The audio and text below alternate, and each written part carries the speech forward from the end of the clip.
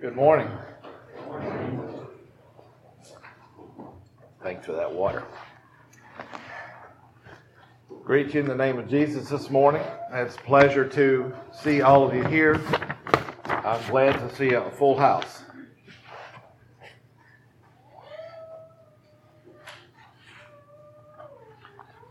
There's a sense in which taking on a responsibility or a product calls for and obligates you to certain actions. So if you buy a vehicle, there are certain responsibilities that go along with that vehicle. One of them would be maintenance. If you take a wife, then there are certain responsibilities that you incur by doing that. There are certain needs that you need to meet. If you buy a house, it calls you to responsibilities such as mowing and cleaning and a host of other things and maintenance and paying taxes and the list goes on. There are things that you are responsible for when you take on that responsibility. I would like to talk this morning about the call of the gospel. The call of the gospel. The gospel is also similar. It not only brings blessing and peace and a host of other things into your life, but there are also responsibilities that are associated with it. First of all, though, I'd like to ask the question, what is the gospel? The gospel, the word gospel means good news. But for it to be really good news, you need to have the bad news first. Or else it's not really good news. And the bad news is we are sinners. We are sinners because we sin, and we sin because we're sinners. That we find in 1 Corinthians 15:21, it says, "For as by a man came death, by a man has also come the resurrection of the dead. For as in Adam all die, so in Christ shall all be made alive." That is, we were in a sense in Adam when Adam sinned. And Paul uses that argument when he's talking about how that Abraham, how Levi was in the loins of Abraham when Abraham gave tithes to Melchizedek. If you remember that, and you wonder what in the world is all that about. And his argument is that Melchizedek was greater than Abraham because Abraham paid tithes to Melchizedek. And he says, furthermore, that the Levitical priesthood is a notch down from the priesthood of Melchizedek because Levi paid tithes to Melchizedek when he was in the loins of his father. Now, this was before Levi was born, correct? It was before he was even thought of. But the argument there is that in Adam, we were in the loins of Adam when Adam sinned. Therefore, we are responsible for the sin of Adam. That sin was passed on to us. We retain the judgment of Adam just as if we were there and did it ourselves. The argument further is that we were also in the loins of Christ, in a sense, because he talks about being in Christ. And when Christ died and he was buried and he rose again, these things, if we are in Christ, happen to us as well. And so he says that, "For as in Adam all die, even so in Christ shall all be made alive."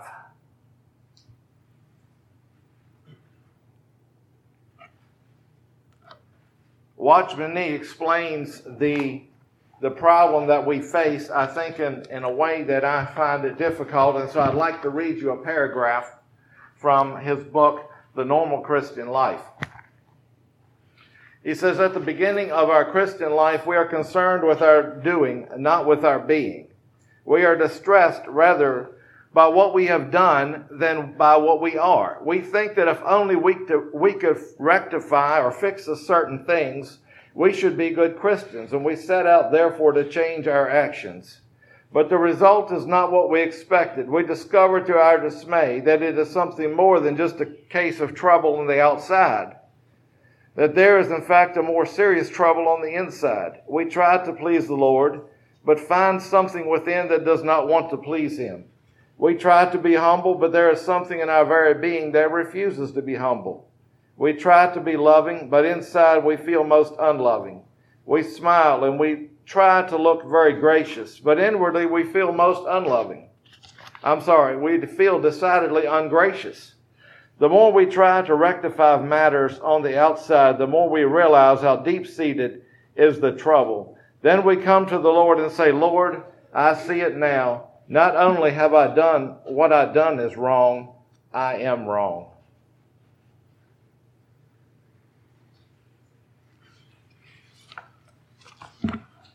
And therein lies the problem.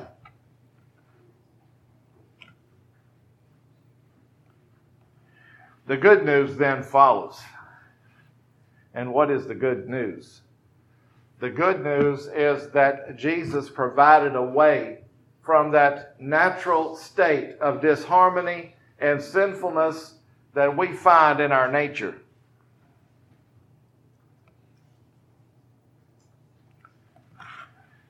Hebrews 9 verse 12 says, He entered once into the holy place, taking not the blood of goats and calves, but His own blood, thus securing an eternal redemption.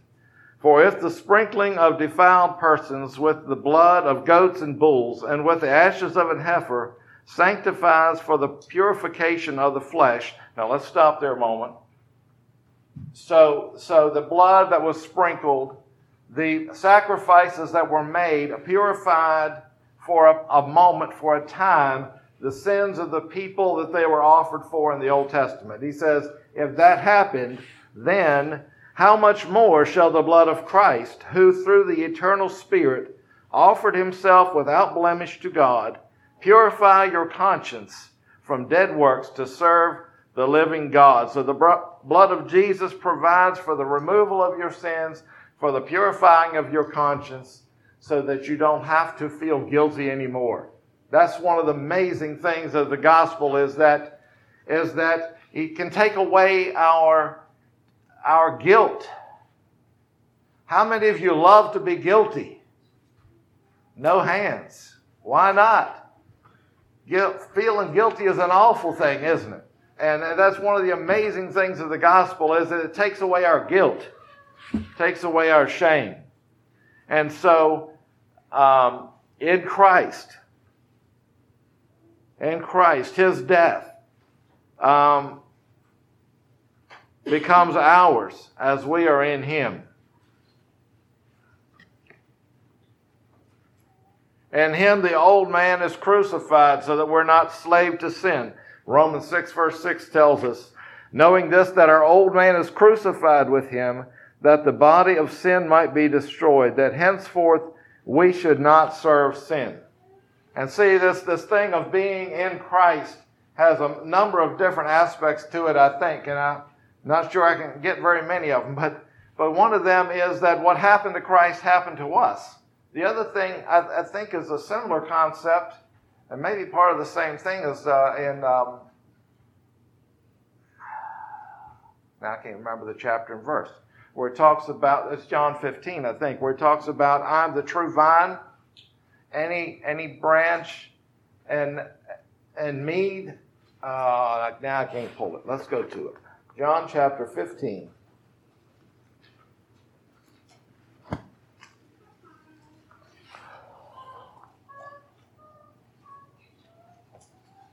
Verse 4, abide in me and I in you, as the branch cannot bear fruit of itself, except it abide in the vine. No more can ye except ye abide in me.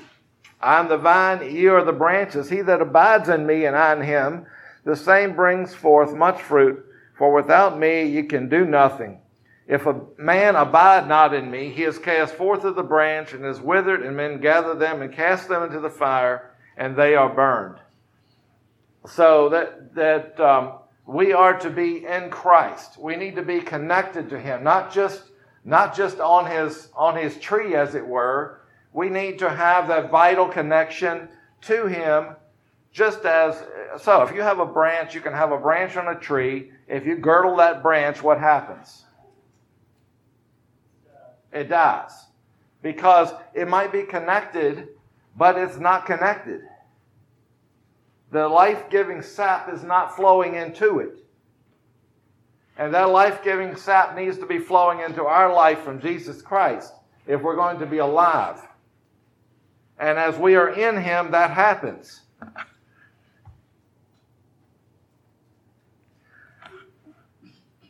So the blood of Jesus Christ provides for the removal of our sins. His death becomes ours, and so our old nature can be crucified, is crucified in him because of what he did on the cross. And his resurrection power can empower our lives, and that happened also. Romans 8 verse 10, and if Christ is in you, the body is dead because of sin. We just talked about that. But the Spirit is life because of righteousness. But if the Spirit of him who made Jesus come again from the dead is in you, he who made Christ come again from the dead will in the same way, through his Spirit which is in you, give life to your bodies, which are now under the power of death.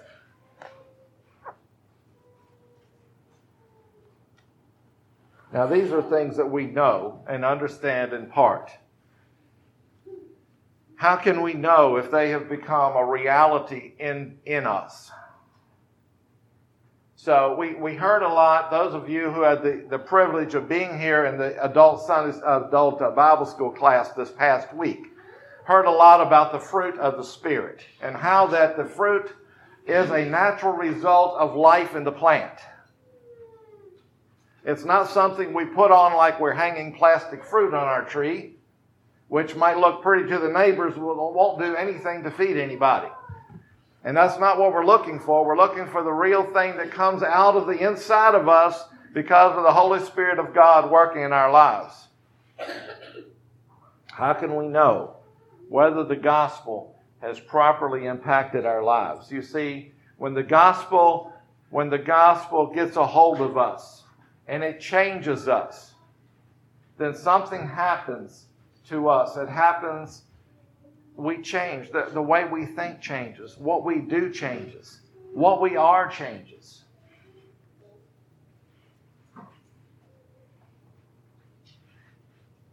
What call should the gospel have on our lives as a result of us being Christians?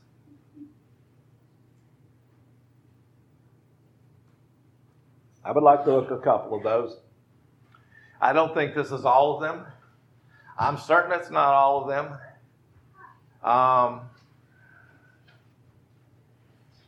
But there's a few that came to my mind as I was pondering this question.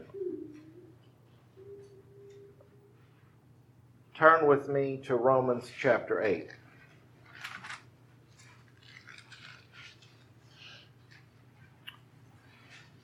And I'd like to look first of all at verse 29. For whom he foreknew, he also predestined to be conformed to the image of his Son. What did we just say? What is the gospel calling us to do? To be conformed to the image of Jesus. Now, I would like to go back and read the passage a little bit farther back, just to see how that fits into the process of what God is doing. Now he who searches, verse 27, now he who searches the hearts knows what the mind of the Spirit is, because he makes intercession for the saints according to the will of God. So we find Jesus making intercession for us. So we're in this process. We have become a Christian. But what is God doing in our behalf? How is he making it happen in our lives? First of all, he's making intercession for us. And we know that all things work together for good to those that love God, to those who are called according to his purpose. And so all the things that happen in your life when you are his and when you love him, those things He is working together for your good. We don't understand them. We don't like them. And yet God is working them together for our good. For whom He foreknew, or knew beforehand, He also predestined to be conformed to the image of His Son. He wants you to be like Jesus, that He might be the firstborn among many brethren. Moreover, whom He predestined, those He also called. Whom He called, He also justified. And whom He justified, He also glorified. And so is the process that God is working out in you of calling you, justifying you, making you clean and pure and holy, and glorifying you, making you become glorious like Jesus Christ. What shall we say to these things? If God is for us, who can be against us? Who can? If God is on your side and God is providing you everything you need to be like Jesus, what excuse do you and I have?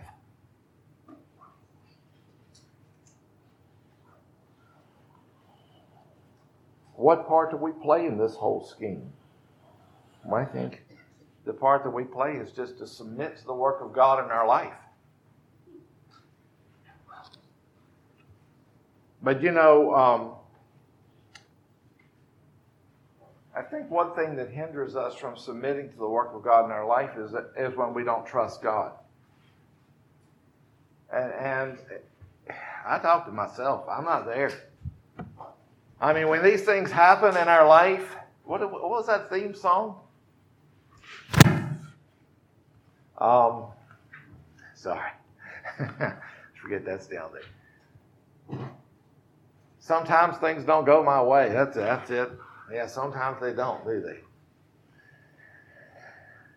The gospel calls us to be like Jesus. The gospel calls us to reconcile brothers to the truth. He calls us to do it in kindness and gentleness. 2 Timothy 2, verse 23, have nothing to do with stupid, senseless controversies. You know that they breed quarrels, and the Lord's servant must not be quarrelsome, but kindly to everyone, an apt teacher, forbearing, correcting his opponents with gentleness. God may perhaps grant that they will repent and come to know the truth. And so he tells us several things here. Don't get involved in stupid arguments. Correct your brother gently. And the goal is coming to the truth. And the natural tendency is to avoid those that disagree with us or are a pain.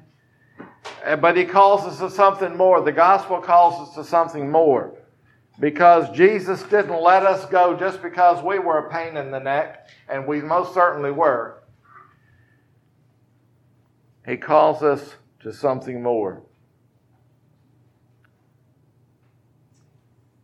I would say that if I am not willing to point my least favorite brother to truth and meekness and humility, then I've not been adequately touched with the gospel. The gospel calls us to spread the gospel. This command and desire by Jesus was expressed multiple times after his resurrection. We see that in Mark chapter 16, verse 14. It says, later he appeared to the 11 as they sat at the table, and he rebuked their unbelief and hardness of heart, because they did not believe those who had seen him after he had risen. And he said, go into all the world and preach the gospel to every creature. He who believes and is baptized will be saved, but he who does not believe will be condemned. We find that the one we often think about this happening one time, but it seems like it happened multiple times. Now I wondered where was Jesus when we find the popular passage of Matthew 28, verse 28, that we call the Great Commission. Where was he at when that happened? Well, I'm not sure. Maybe you know and I don't. But at least we have at least one other situation where we're sure it's a different one than the first one. But Matthew 28, he says, I'd like to unpack that one a little bit. He says, Jesus came and spoke to them, saying, all authority has been given to me in heaven and in earth. Go therefore and make disciples of all nations, baptizing them in the name of the Father and of the Son and of the Holy Ghost, teaching them to observe all things that I have commanded you. And lo, I am with you always, even to the end of the age. One of my favorite analogies of this one is calling it a gospel sandwich. So we have the bread on the bottom. Jesus says, I have all authority. That's the basis for what he says. Secondly, he says, go and make disciples. That's the command. And the assurance is on top. He says, I will be with you always. Wherever you are, I am there with you. So Jesus gave his church strategy plan here. And his first part is, he says, go. He says, go. Nothing happens till you go. You can talk, you can plan, you can study it. Jesus said, go. He said, go based on the authority of Jesus Christ. He has the keys of hell and of death. He has authority over all the power of the enemy. He has the power to change lives. He says, I've given you the gospel. I've given you the news. Take it and go. Go based on his command. If you've been saved from wrath, if you've been delivered from the power of darkness and translated into the kingdom of his dear Son, go. If Jesus is your Savior, your Master, your enabler, your lover, the one who died a horrible death for your salvation, who bore your sins in his body on the tree, for God's sake, go. Where should you go? There's a story told of two shoe salesmen that were both sent to a out-of-the-way place to see if they could sell shoes and expand the market. The one writes back and he says, it's a lousy location. Nobody wears shoes here. The second one checked out the place and he sent back the message, glorious opportunity. No one here has shoes.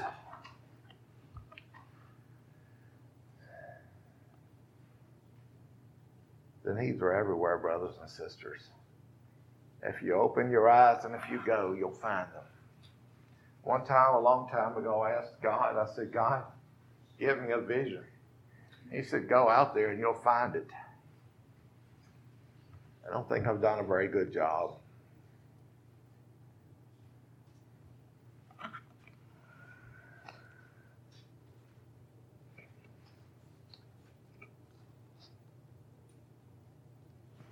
Second thing he says, make disciples. He says, teach all nations. And the word there is make disciples. Make students of Jesus. That's the point of going. The going isn't just to go. It's not just a trip. Call them to be followers and learners of Jesus. Call them by the gospel. Tell them of their sin and tell them of their Savior. And he says, baptize them. Baptism is symbolic of what already happened. And yet it's more. It's also a commitment to follow Jesus. It's a public declaration to the world that I've chosen to take the way of Christ. Teach them to observe. Teaching should follow baptism. I'm not saying it should not come before at all. But I am saying that it should follow after. It should be an ongoing process for believers.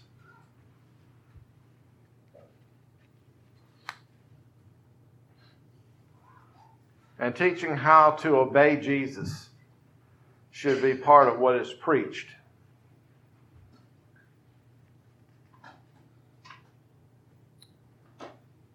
The third example of Jesus' command is in Luke 24:46. He said to them, thus it is written, and thus it is necessary for Christ to suffer and to rise from the dead the third day, that repentance and remission of sins should be preached in his name to all nations, beginning at Jerusalem. And you are witnesses of these things. Behold, I send the promise of my Father upon you, but tarry in the city of Jerusalem until you are endued with power from on high.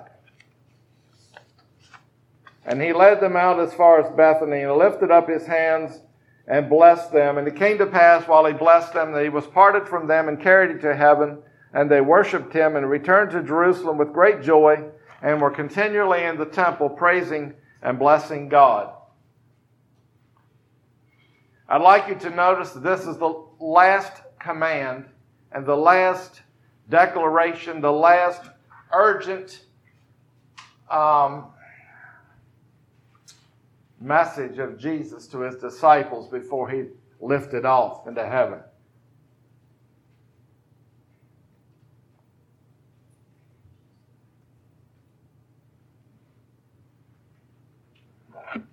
And I would argue that if it's Christ's last request, his last command, that is the most urgent of all the commands that he's given us.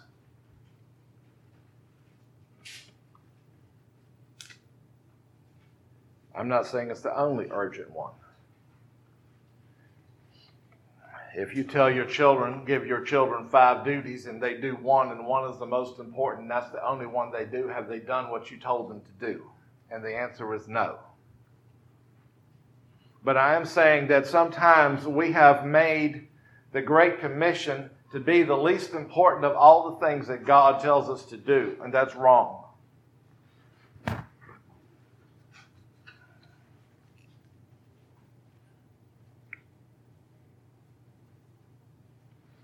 Jesus was declaring it is necessary for him to suffer and to rise from the dead so that remission of sins could be preached in his name to all nations. That is how far he wants it to go. He wants it to go everywhere. He says, you are witnesses of these things. He was talking specifically to them, but the same thing is true to us. If we are witnesses of the power of God in our own lives, then we have something to share with the nations. He does not send us alone. He says, I want you to go with the Holy Spirit. We need the power of the Spirit to go with us. If we do not have the power of the Spirit in our lives, then we're not going to have the power to take anything anywhere.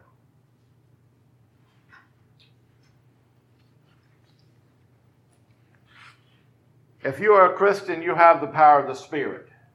Do you have everything, all of the power of the Spirit that you need? I'm not saying that.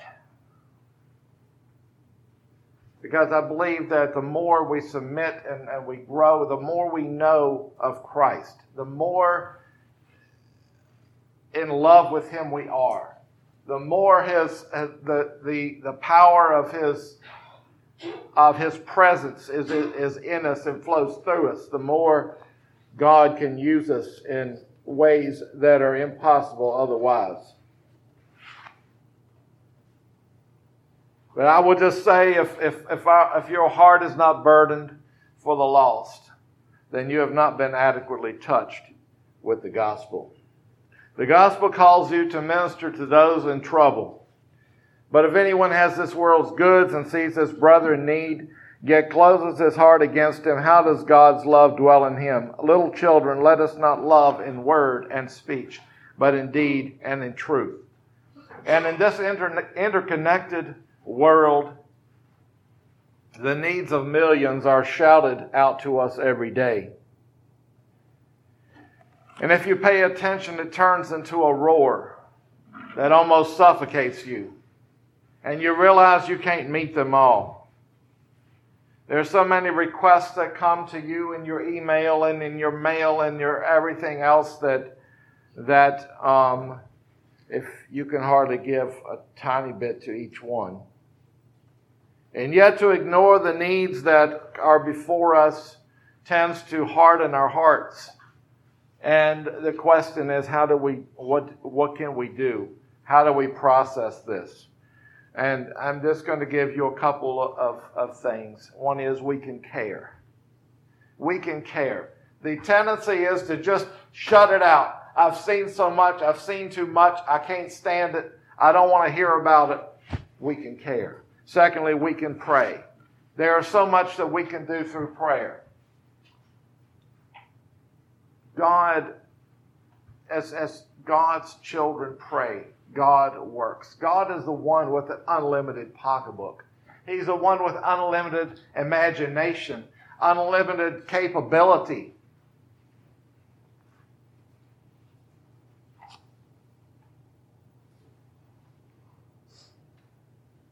thirdly, I would suggest that we can consider the needs close home first and do what we can.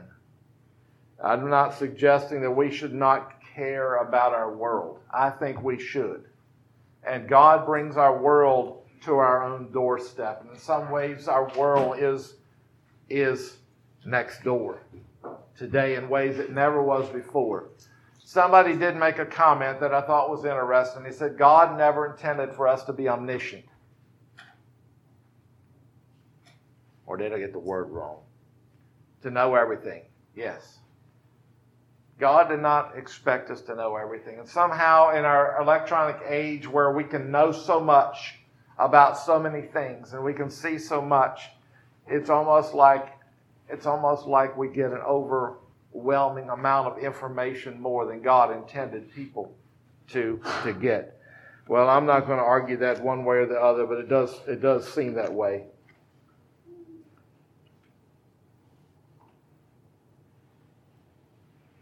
I will say this about giving. Not all giving is helpful, in spite of how compelling it is. Sometimes giving separates friends. Sometimes it prevents a person from learning valuable lessons. But sometimes God means for us to be His hands and we make excuses. And we must pray and ask God what to do in the needs that we find among us. And even so, we agonize at times, uncertain if a hesitancy that we feel in our spirit is a hesitancy that God puts in there, or whether it comes by selfishness in our hearts. Some of these things have to be worked out between, in fact, probably all of these things need to be worked out between us and God, as we come to God with an honest heart. But I will say that if your heart is not touched with the needs of others, you've not been adequately touched by the gospel. The gospel calls you to forsake all. Mark 8, verse 35 says, "For whosoever will save his life will lose it, but whosoever shall lose his life for my sake and the gospel's, the same shall save it." That first part of this verse we find at least 4 times in Scripture. And this is one of them. Turn with me, if you would, to Luke chapter 14.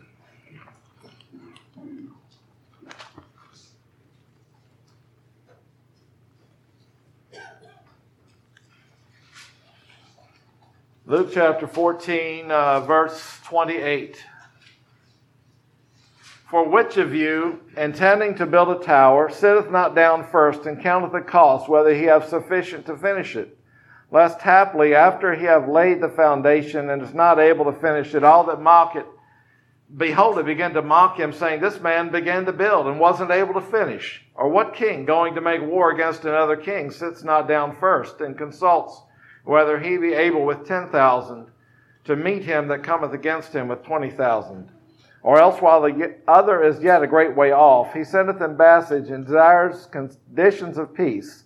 So likewise, whosoever he be of you, that forsakes not all that he has, cannot be my disciple.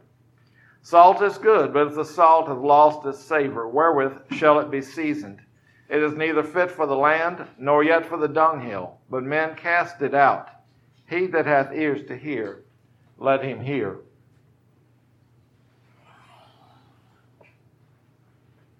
Jesus says we are to count the cost. Count the cost of being a disciple. He says if you want to be His disciple, there must be absolute surrender. The cost of absolute surrender, or that is, the absolute surrender is surrender of everything you have, everything you are, and everything you dream of. That means you're willing to give whatever Jesus calls for. Give up whatever is necessary to do what He asks you to do, and be content with the things that He gives you. Whenever surrender stops, we've ceased from being a disciple, at least in that area of our life. Because a disciple is a learner. And you cannot learn when you do not submit to the teacher. When we have ceased to be a disciple, a learner, we are saltless salt, useless for what we are created to be.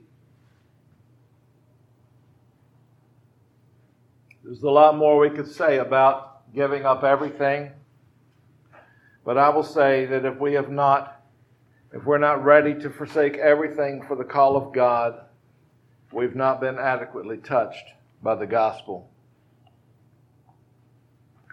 In conclusion, what are some things that hinder or prevent the heart from being touched?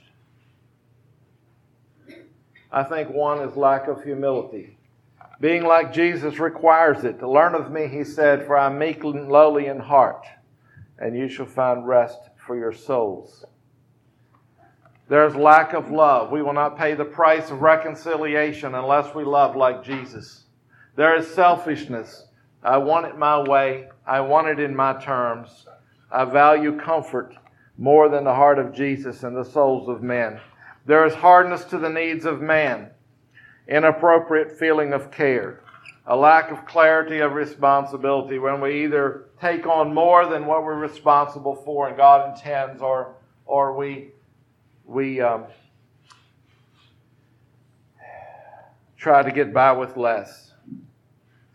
I believe that the gospel touch, as we focus on the gospel and we consider the gospel, it can keep our hearts soft and remember that all we have belongs to God. There can be a lack of surrender of all to the Master, which often I think is caused by a lack of trust in God. Perhaps we, as we were told this past week, perhaps we believe God is a rascal rather than the giver of every good gift. And so we are afraid to surrender everything to Him.